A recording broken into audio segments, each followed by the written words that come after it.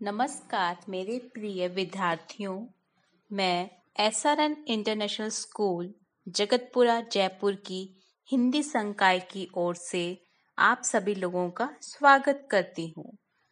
तो आइए मेरे प्यारे बच्चों, आज मैं आपको एक कहानी सुनाऊंगी जिसका शीर्षक है बुद्धिमान तोता।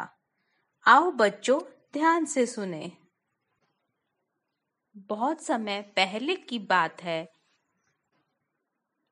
एक घने जंगल में एक तोता अपने 2 बच्चों के साथ रहता था।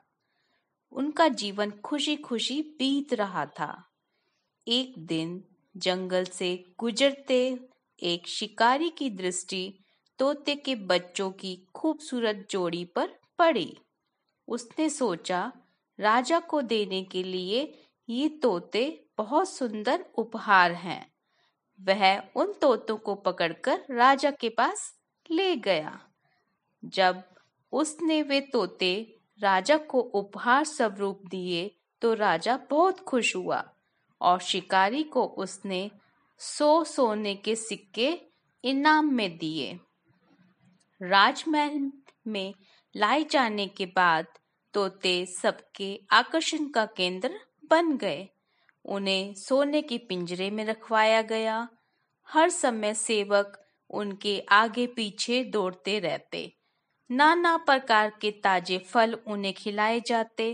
राजा उनसे बहुत प्यार करता था। राजकुमार भी सुबह शाम उनके पास आकर खेला करता था। ऐसा जीवन पाकर दोनों तोते बहुत खुश थे। एक दिन छोटा तोता बड़े तोते से बोला, भाई, हम कितने खुशनसीब हैं जो इस राजमहल में लाए गए और ऐसा आरामदायक जीवन पा सके। यहाँ हर कोई हमसे कितना प्यार करता है, हमारा कितना ख्याल रखता है। हाँ भाई, यहाँ हमारी जरूरत की हर चीज बिना मेहनत के हमें मिल जाती है। हमारा जीवन पहले से अधिक आरामदायक हो गया है। सबसे अच्छी बात यह है कि यहाँ हमें हर किसी से प्रेम मिलता है। तोते को राजमहल का आनंदपूर्ण जीवन बहुत रास आ रहा था, लेकिन एक दिन सब बदल गया। वह शिकारी जिसने राजा को उपहार में तोते दिए थे, राज दरबार में फिर से आया। इस बार उसने एक काला बंदर राजा को उपहार में दिया। अब काला बंदर राजमहल में सबके आकर्षण का केंद्र था। सारे सेवक उसकी देखरेख में लग गए। उसके खाने पीने का विशेष ख्याल रखा जाने लगा। तोतों के प्रति सबने ध्यान देना बंद कर दिया। यहाँ तक कि राजकुमार भी अब तोतों के स्थान पर बंदर के साथ खेलने लगा। यह देखकर छोटा तोता बहुत दुखी था। वह बड़े तोते से बोला, भाई, इस काले बंदर ने हमारी सारी खुशियां छीन ली हैं। इसके कारण अब हमारा कोई ध्यान ही नहीं रखता। बड़ा तोता बोला, कुछ भी स्थायी नहीं रहता मेरे भाई, वक्त बदलने देर नहीं लगती है। कुछ दिन बीते। बंदर था तो शरारती। एक दिन उसने महल में बहुत उत्पात मचाया। सेवकों को बहुत तंग किया। राजकुमार भी उसकी हरकत से डर गया।